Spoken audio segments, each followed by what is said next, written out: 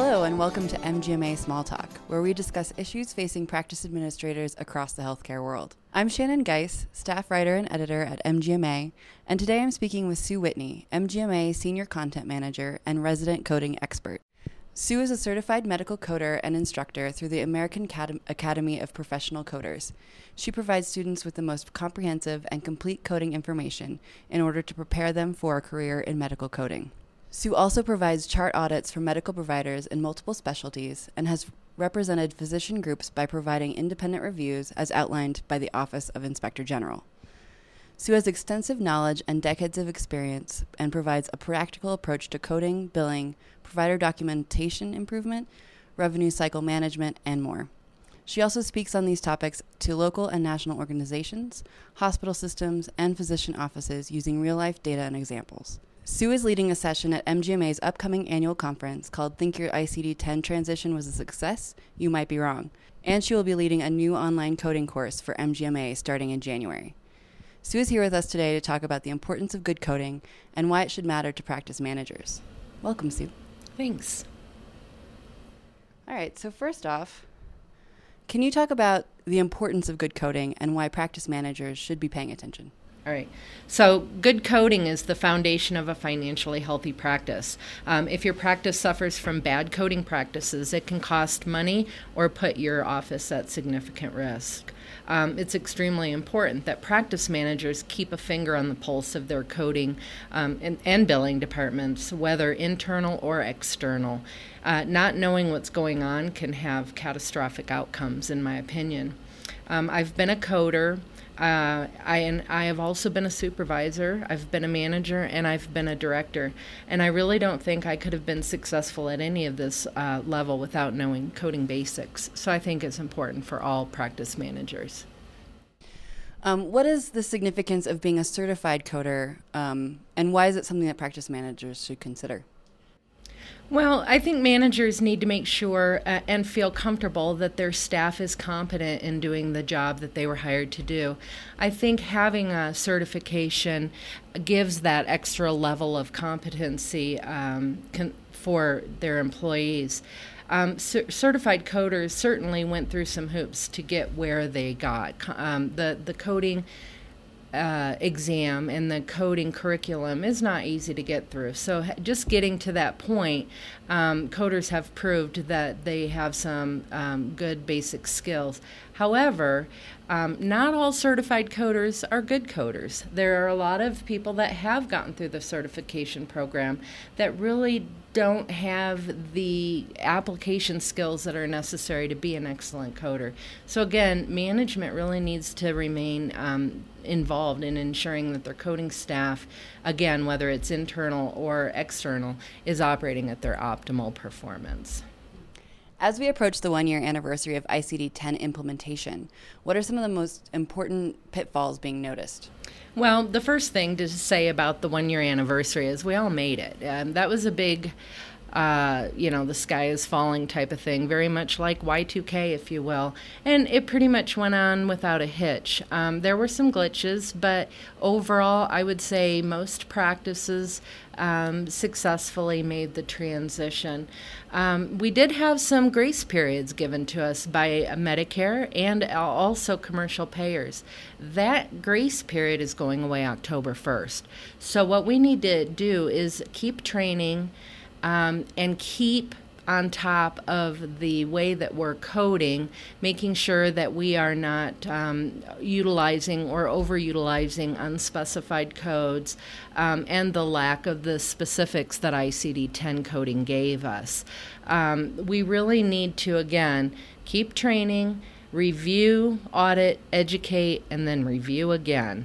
And one thing that I highly recommend is don't let your electronic medical records package do the coding for you. A lot of times these search engines, and again, they're awesome for searching, but sometimes we get too lackadaisical in the way that we search and tend to pick the first thing that we see. I've had some real bad coding mistakes be recognized by doing that, such as cervical dysplasia versus cervical dystonia. And of course, one is one place and one is the other. And it's very important to just not let the button be pushed too fast. Mm-hmm. What can practices do to ensure continued success post-implementation? Again, just don't let your EMR be the coder. You just need to review. Everybody that hasn't done a post-ICD-10 audit, and I know we hate the word audit, but doing a post-ICD-10 review, I think that's paramount right now to make sure that everybody has gotten the grasp in your practice for the transition. Yeah. In your first Coding Corner column for MGMA Connection, you emphasize the coding audit as something that should not be looked at with fear but embraced. Why do you think that is, and why do you think practice managers should look at it that way as well? Well, I think the first thing is the word audit in of itself is a cringe-worthy word. Nobody likes to hear it. It could be the IRS or the OIG, wherever the audit's coming from. It's never a good thing. It's really important for practice managers to sit down and take a look at that and really see what impact it has on the practice. Again, there's so many things that can be found during a good audit. And when I say a good audit, what I mean is don't be audited by foe before friend. And have an internal audit. Have an outside company do an audit. You certainly want to have your practice audited and or reviewed before you have the payers or Medicare review your notes. You really want to make sure that you're in good graces. And it's best to do that before it's found out for you. Other things that you can find during an audit is, are you having issues with your template, such as faulty template messages that would make your documentation, for lack of better words, look wonky, such as a breast exam or a pelvic exam on a male, or left versus right, he versus she, all those types of things. Again, I'm going to mention that faulty search engine. Those search engines are a tool and not a replacement for good coding. So really make sure your providers are using the search engines in the way that will benefit them the most. And most often you find a great amount of undercoding or missing charges during an audit. So those audits many times pay for themselves just by finding opportunities for missed revenue, and also finding out if your providers have a tendency to overcode, which again, of course, puts you at risk. Mm-hmm.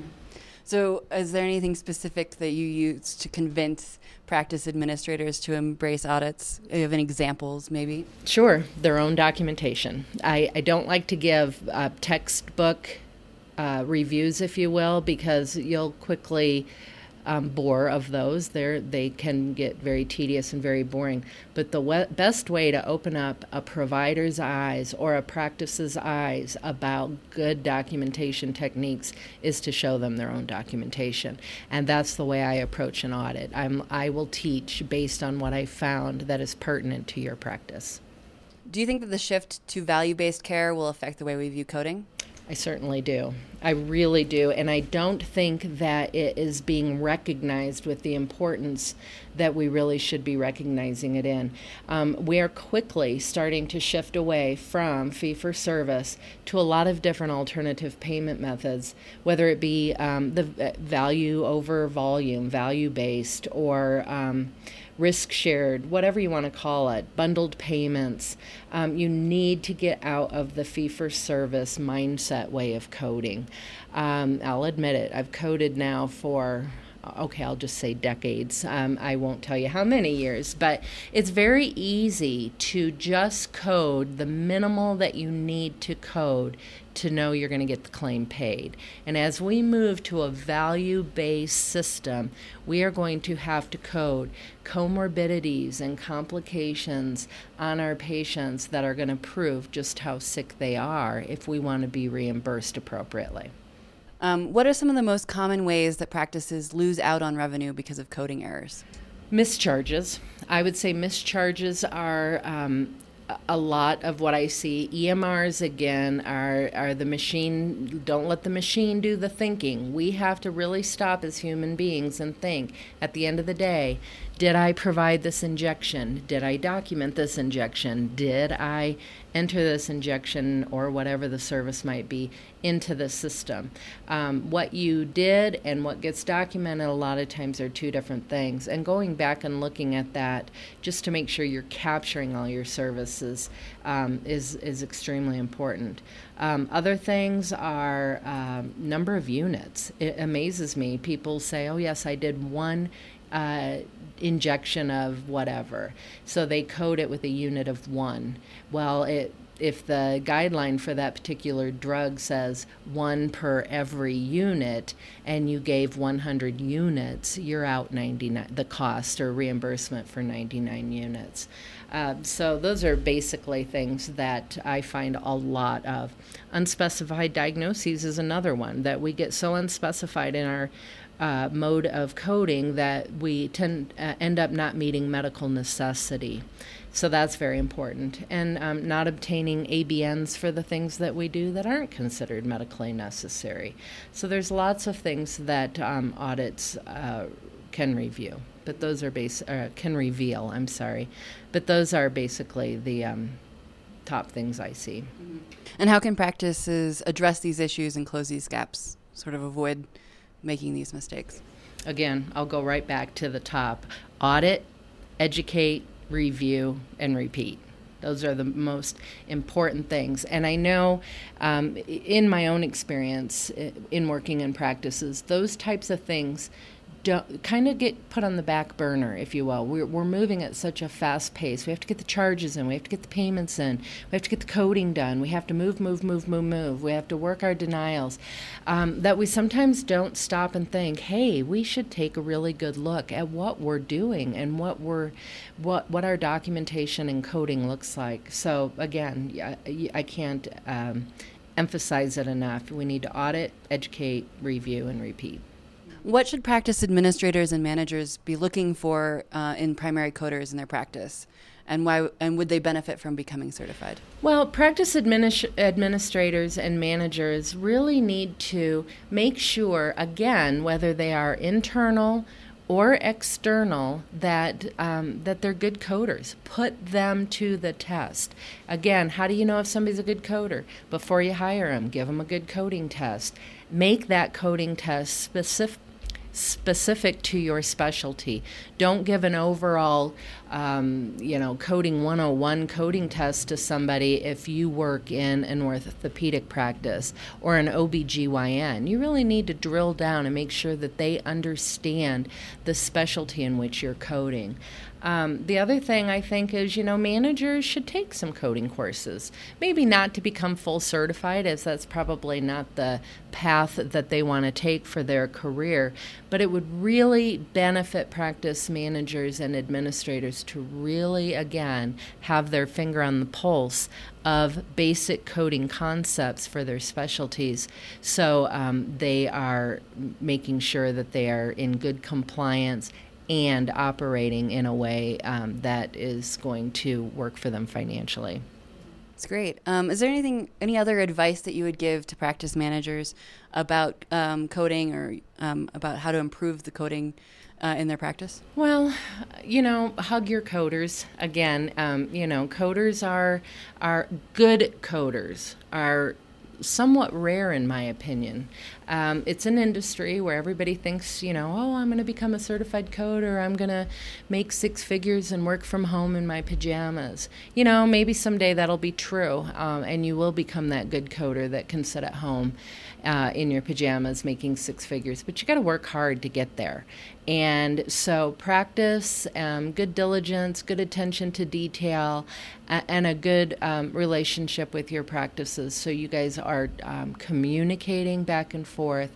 And one other tip I would give for practice managers is make your coding team part of your team, part of the overall practice team, so they know what's going on and the things that you want to accomplish in your practice.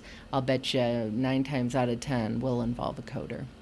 Well, thank you, Sue, for taking the time to talk with us today. To register for Sue's session at annual conference and to learn more about her upcoming online course and for more resources regarding education and career opportunities, check out our episode page at mgma.org/podcasts. Thanks again for listening to MGMA Small Talk. Tune in next time when we talk to Andrea Eliscu, the president of Medical Marketing Incorporated in Orlando, Florida, about how to engage patients and build community in order to help grow your practice.